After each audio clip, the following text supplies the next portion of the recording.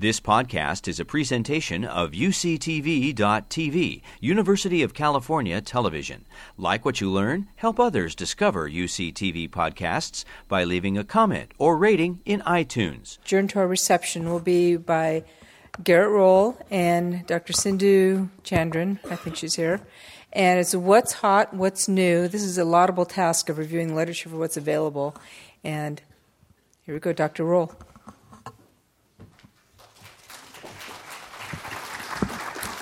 I know that we're the last people standing between you guys and the finish line, so we'll be quick.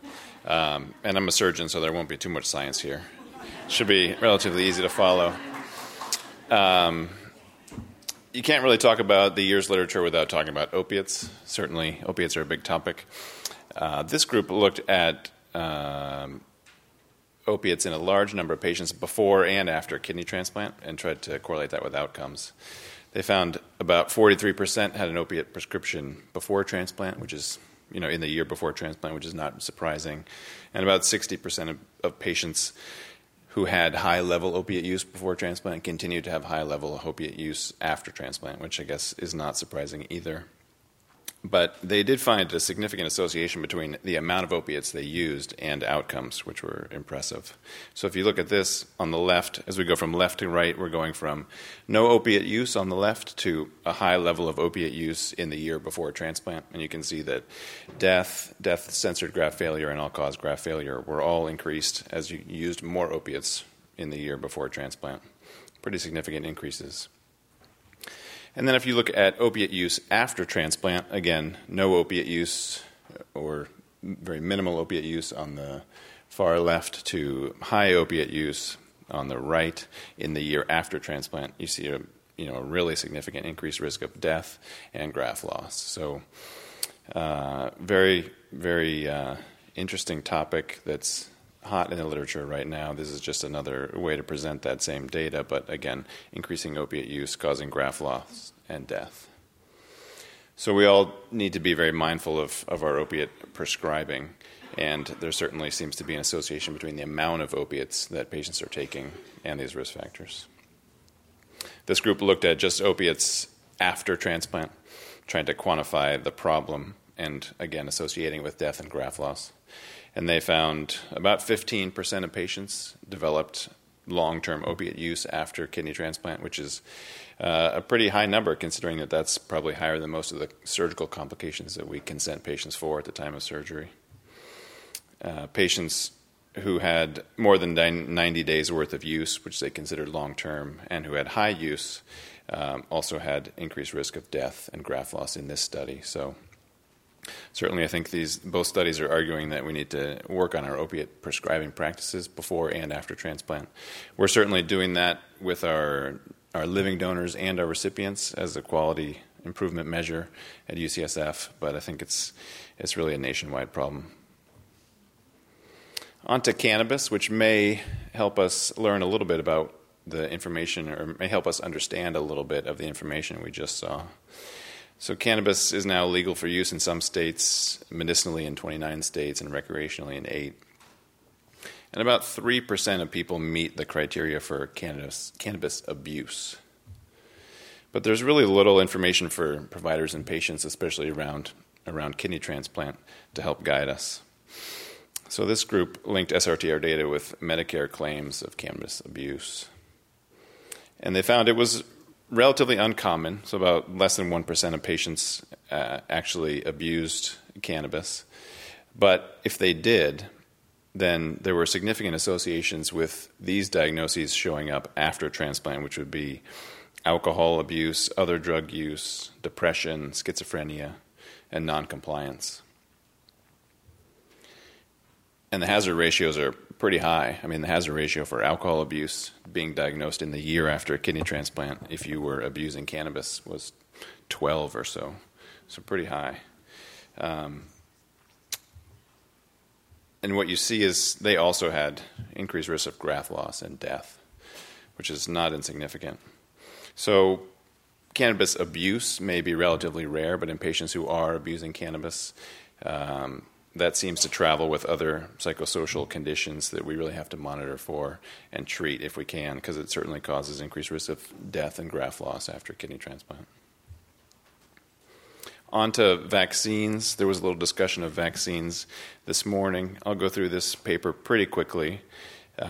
We know our recipients, vaccines are very important to our recipients because of their risks, and in general we do an okay job, but we could do better at providing proper vaccination to our recipients before transplant, and we don't really understand the effectiveness of vaccines after transplant. So this group simply compared the vaccine history at listing and at transplant to two groups of patients. One group, they performed an intervention, which was they basically hired a provider to achieve proper vaccination based on the serologies in one group, and the other group got the standard of care. So they had, you can't see this, but 54 patients had a provider whose sole job was to make sure that they were vaccinated, and the other 65 patients just had standard of care. And the conclusions they came to aren't really that surprising, that serologies are much more important than patient-reported history. If you just go by history, you'll give a lot of patients vaccine that don't need it, and you'll miss people who do need vaccine. They came to the conclusion that tetanus toxoid provided strong immunity, which I think we probably all suspected, and that hepatitis B immunity was low and waning as we expected, and that their catch-up immunization plan resulted in better immunity to hepatitis A and strep pneumo, but not to hepatitis B. So even with a concerted effort with a provider whose job it was to get patients immune to hepatitis B, it wasn't possible. But I think the strep pneumo point is important for us to think about as a system. And on to live attenuated vaccines, which I think Peter Chin-Hong touched on this morning. They're generally avoided, except for the varicella vaccine, which is commonly used now in patients who are immunosuppressed. But the measles vaccine is avoided because we don't really have great treatment for measles. And this is important to think about in the setting of measles outbreaks.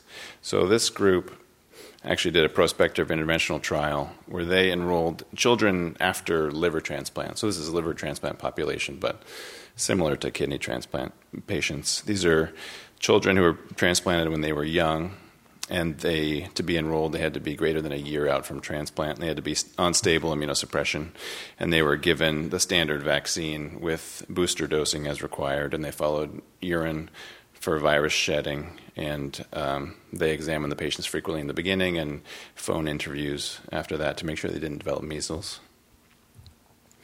They identified 90 patients who were an average of 10 years old, 5 years out from transplant.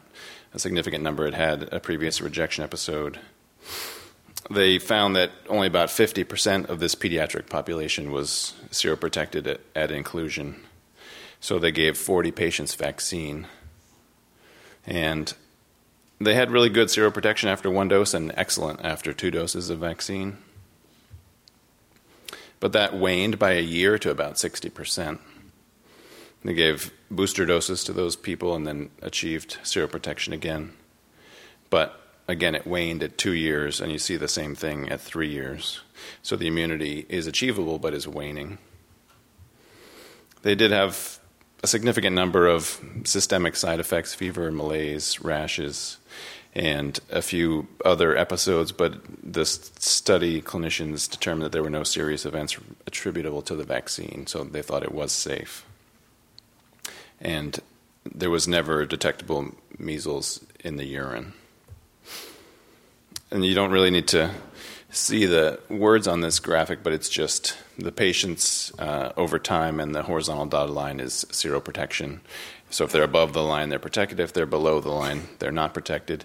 And you can see that they can achieve protection, but then at a year, they lose it, and they need a booster. They get protected again, and then they lose the immunity, and then they get protected again. So there are very high rates of seroprotection with the measles vaccine, but about 40% of patients required a booster, and they didn't see any viral shedding in the urine. and concluded that yearly surveillance was really important in patients who are vaccinated while they're immunosuppressed. And it was nice to see that this live attenuated vaccine could be administered in liver transplant recipients who were over a year out from transplant, who were unstable, relatively low dose immunosuppression without any issues. On to transplanting patients over 70. So this group in France looked at 41,000 patients who were started dialysis over the age of 70 and wanted to identify survival benefit and transplant benefit and risk factors for mortality in this population.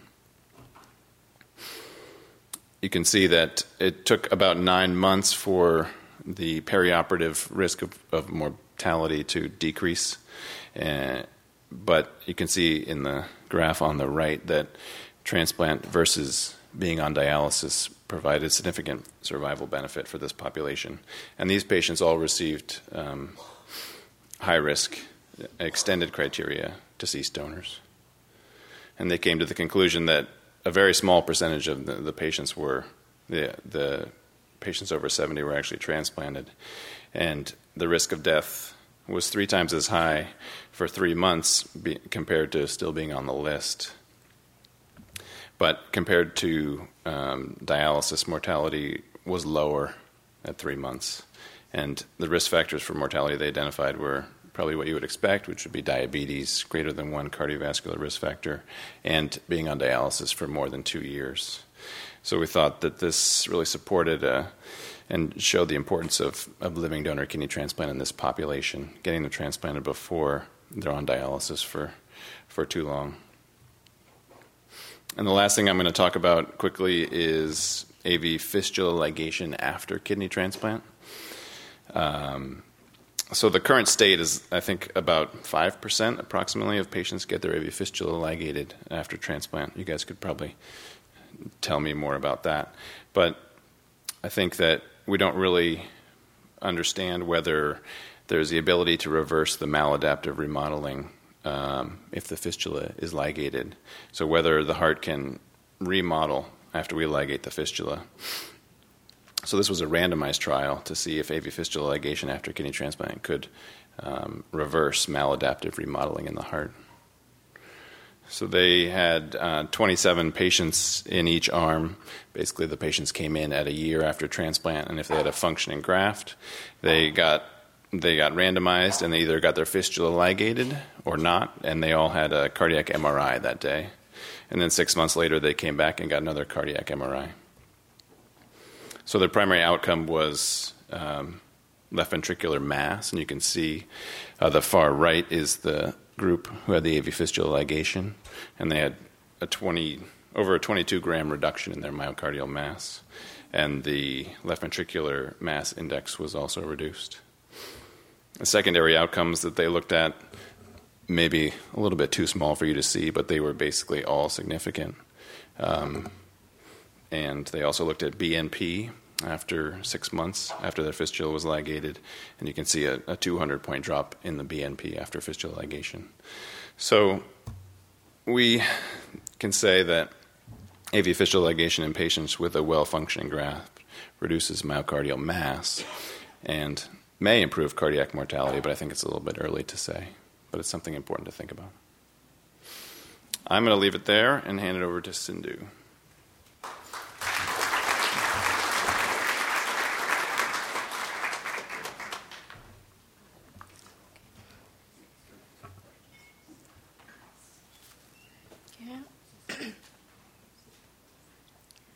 So hello everyone.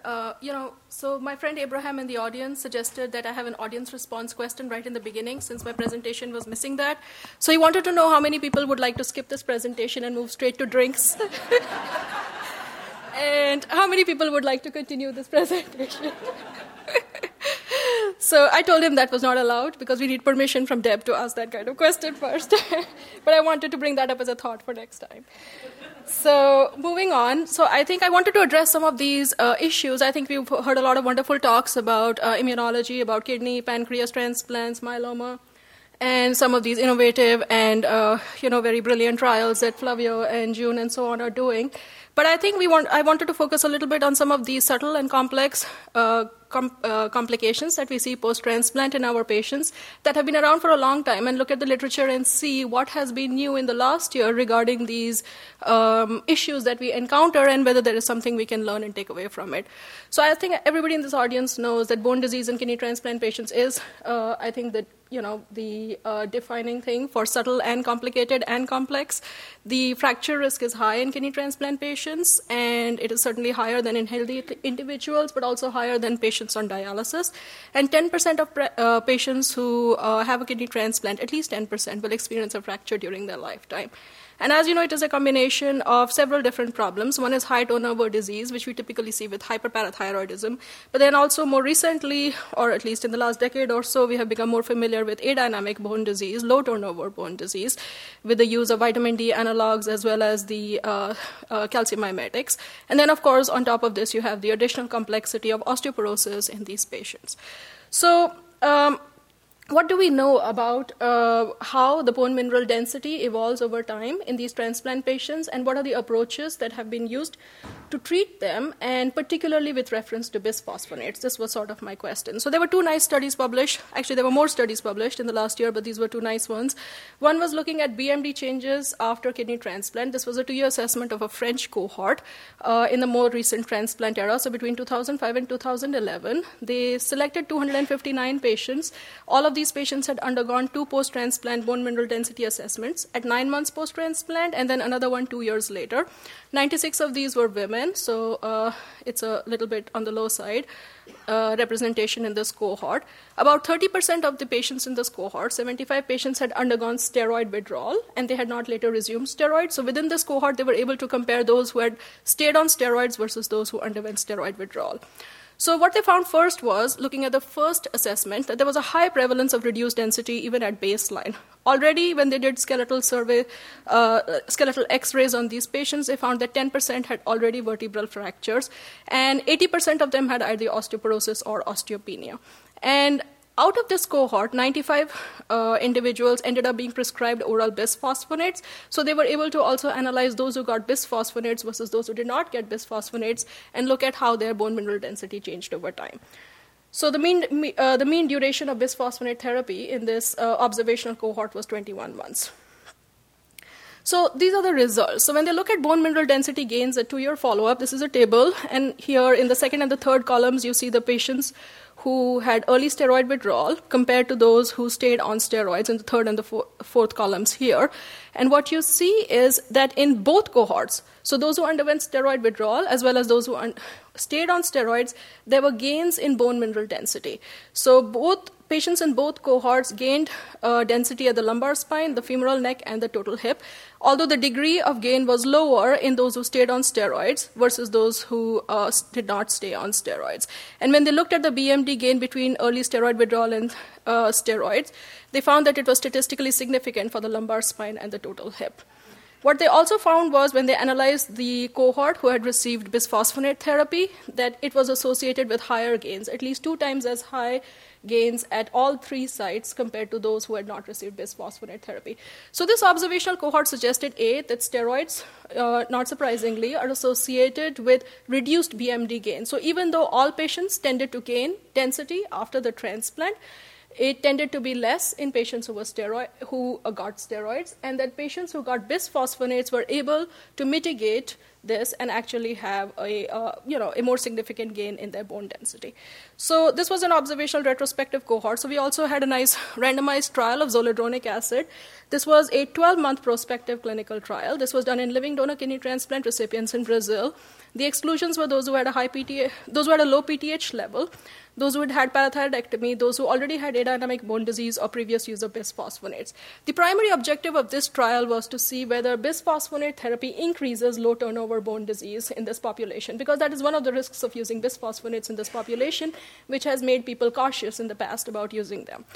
So there were 34 patients. They were randomized 1:1 to either getting zoledronate or control. The patients who got zoledronate got a single dose, 5 milligrams IV at the time of transplant. Both groups received cholecalciferol supplements to keep the 25-hydroxyvitamin D level greater than 30, and all patients were maintained on TAC, Myfortic, and on steroids. So everybody in this cohort got steroids. So what were the parameters that they looked at? So they looked at parameters at baseline and then 1 year post-transplant. So they looked at serum markers of bone turnover. They looked at a DEXA scan. And they looked at this very interesting technique called high-resolution peripheral quantitative CT, which is a state-of-the-art imaging technique to assess microarchitectural aspects of bone quality, and also at the distal radius and the tibia. So it gives you information about the peripheral skeleton rather than the central skeleton, which is looked at in the DEXA scan. And it also gives information on the density of the trabecular as well as the cortical bone. So this is just an example, not from this study. This is an HRPQ-CT image of the distal tibia. This is in a postmenopausal woman without fractures, and this is in a diabetic postmenopausal woman with osteoporotic fragility fractures. And as you can see, that the trabecular, you can see the density of the cortical bone is much less as compared to this, and it gives you a really good picture of what's going on inside the bone. Additionally, these patients also underwent a bone biopsy at baseline, and then dynamic histomorphometry, which involved giving tetracycline to these patients before the biopsy so they could look at the turnover in the bone.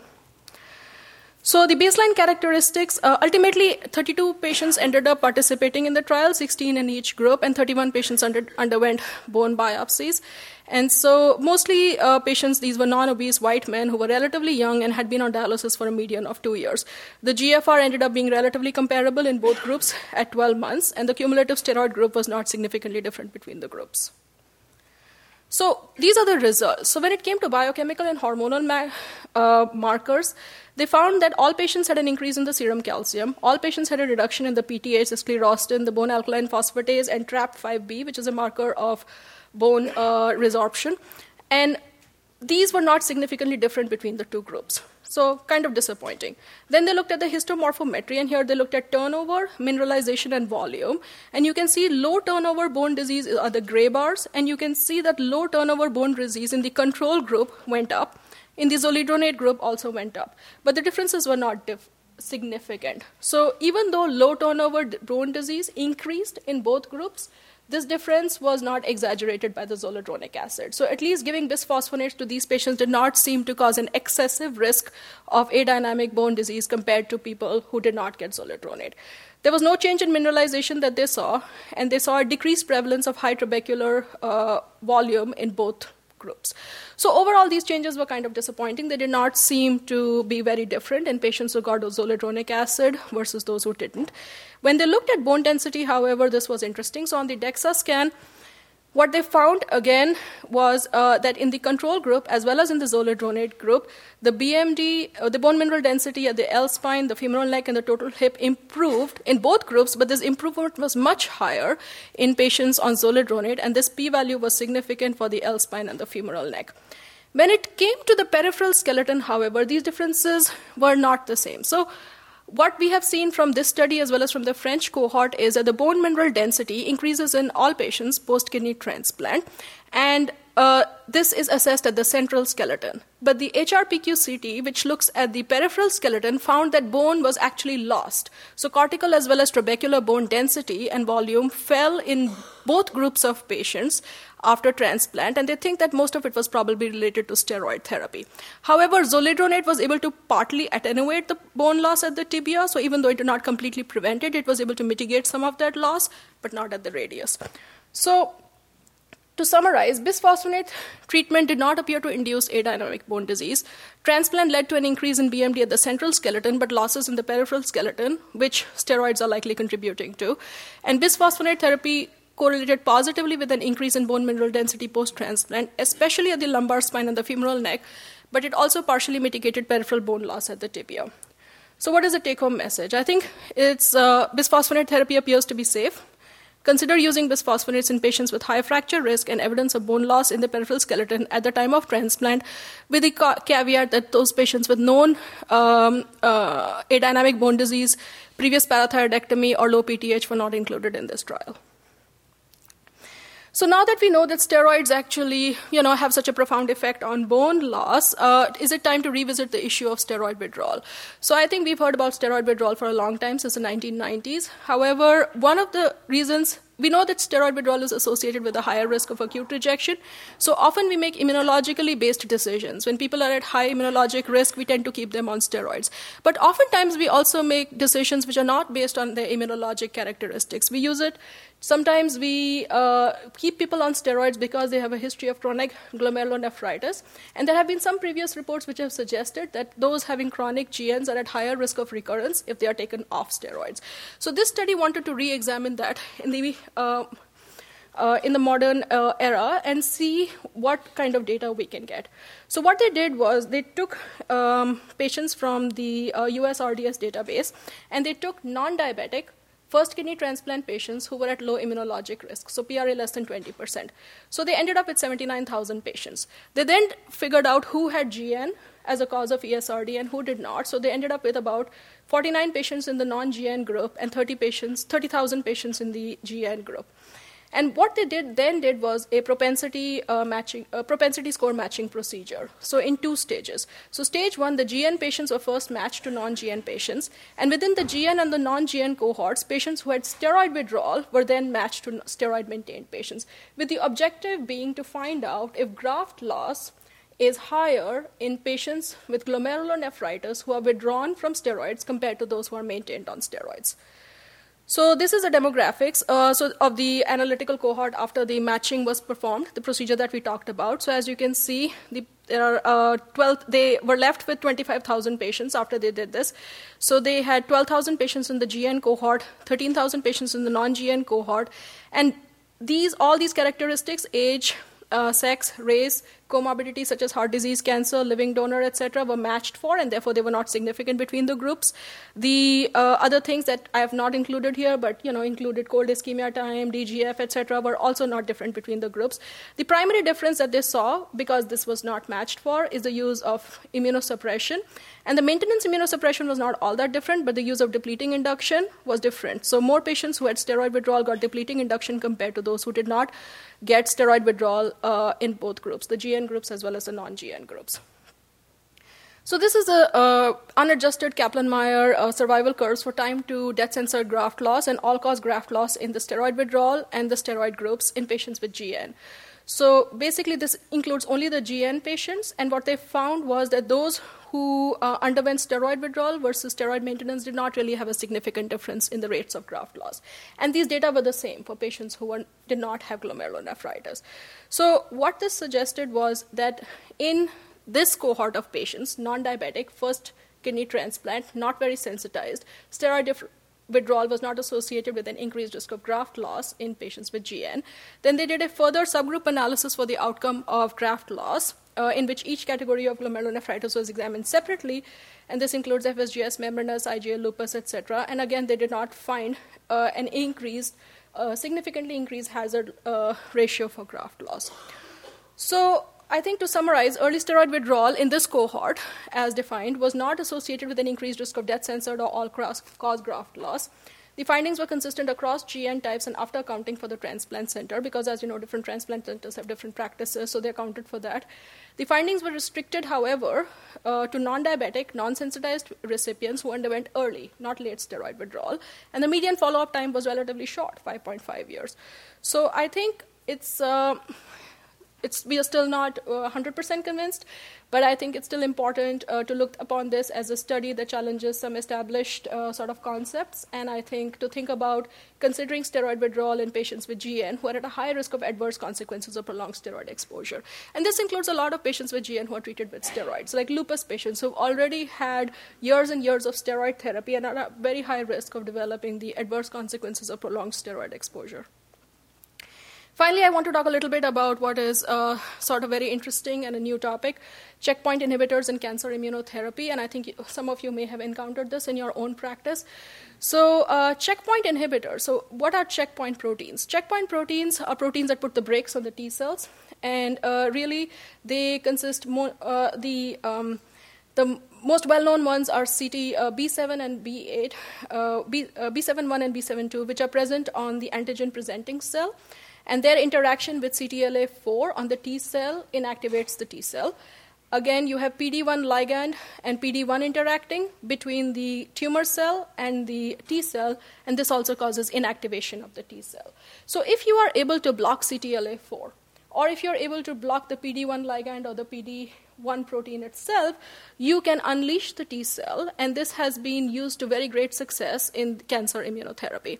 So checkpoint inhibitors have revolutionized the treatment of cancer, particularly of advanced malignancies. The first report was published in 2010 describing ipilimumab, which is a CTLA-4 inhibitor, and it was used to treat metastatic melanoma. So since then, several new agents have been approved, and this is a question that that you may see in your transplant patients. So what's the problem then? Well, tumor rejection and organ rejection are two sides of the same coin, right? So once you activate T cells and you disable these checkpoint proteins, you could easily get activation of not only the T cell against the tumor cell, but the same T cell which is activated can then kill the donor cell which is present as a transplant, right? So this could lead to rejection. So does it lead to rejection? Yes. So there have been many, many, many reports of increased risk of rejection with checkpoint inhibitors. So I don't need to belabor that. These are all patients who are post-transplant, had advanced malignancy, and were treated with checkpoint inhibitors and rejected their graft. But is acute rejection inevitable? So I think we can tell our patients that rejection is a possibility, but they don't generally come back with more questions. And some of these patients may not have very many options besides what this is often a therapy which is approved for aggressive and metastatic cancers. So I think it is helpful to have some more data and put it into context for the patient so that they can make an informed decision and also understand more about what we expect to see. So these are the questions we have. Is acute rejection inevitable? Are all patients who get these agents going to reject their graft? Can you achieve disease control in patients on immunosuppression with these agents? Do these agents even work to control the cancer? What is their efficacy in this group? And can you achieve disease control without getting acute rejection? So are the people who reject also the ones who are going to reject the tumor? Are the people who don't reject the ones who are not going to reject the graft, but they also don't get disease efficacy? Is this the same? Are they mutually exclusive? So this study really was basically a compilation of all the reports that have been published so far. So they did a systematic review of 29 reports. They identified 48 organ transplant recipients. They focused primarily on liver and kidney, and from that report I really looked at only the kidney transplant patients for this meeting. So there were 29 kidney transplant recipients. 22 out of these 29 had melanoma, and 8 received ipilimumab only, which is the CTLA-4 inhibitor, and the others received some combination of both. So when you look at graft outcome, so 55% of patients had graft preservation. So they did not have any episode of rejection. So over half of the patients didn't have rejection. Out of the ones who had rejection, so you see out of the 45% or so who had rejection, 34% ended up losing the graft, but 10% were able to get by without graft loss. What happened to the tumor outcome? So disease control, which was defined as either complete remission, partial remission, or stable disease without progression, was achieved in 44.8% of patients, which is about similar to what is seen with these therapies with advanced cancer in the non-transplant population. So, and what they found also was that these populations were not mutually exclusive. So 4 out of 13 patients who achieved disease control did not have rejection, suggesting therefore that it is possible to achieve disease control without rejecting the graft in this transplant population. So this is just based on a review of, obviously, reports which have been submitted and published. We do not have the full scope of data. There are a lot of things which are still unknown. But I think when it comes to counseling patients, at least we have a little bit more information than we did. So finally, coming to this last slide. So we still have limited data on the use of checkpoint inhibitors in kidney transplant recipients. The tumor response, however, may be as good as the non-transplant population. One thing they found was that the 4 people who did not reject and who responded to the graft were actually patients who were still on immune suppression and on reasonable levels of immune suppression. One of them was on prednisone monotherapy, but the other ones were actually one was TAC-MMF, one was TAC-everolimus, the other one was everolimus-MMF. So I think it's really important to rethink our strategies for immunosuppression in this population. Once somebody has an advanced cancer, melanoma, or whatever else that they have, including cutaneous squamous cell carcinoma, really doesn't make sense to lower the immunosuppression all that much. It's not really going to somehow make the cancer magically disappear. But what it really contributes to is an increased risk of rejection in these situations, particularly which then makes it harder, as Dr. Weber pointed out, harder to use certain chemotherapeutic agents in this population, as well as harder to then control rejection when they are given these kind of agents, these immune activating sort of agents. So the role of immunosuppression minimization in patients with advanced cancer is quite doubtful, and I think we have to rethink our strategy in these patients. And then finally, ideal response, that is the anti-tumor response accompanied with durable graft tolerance, occurred in 35% of patients, which is something we can tell our patients. And so I think the take-home message is that kidney transplant recipients can be treated with checkpoint inhibitors in a controlled setting after careful discussion with the patient and appropriate adjustment of immunosuppression. And ideally, this would happen in the context of a particular clinical care protocol or a part of a prospective trial, but we are not there yet. You've been listening to a podcast by University of California Television. For more information about this program or UCTV, visit us online at uctv.tv.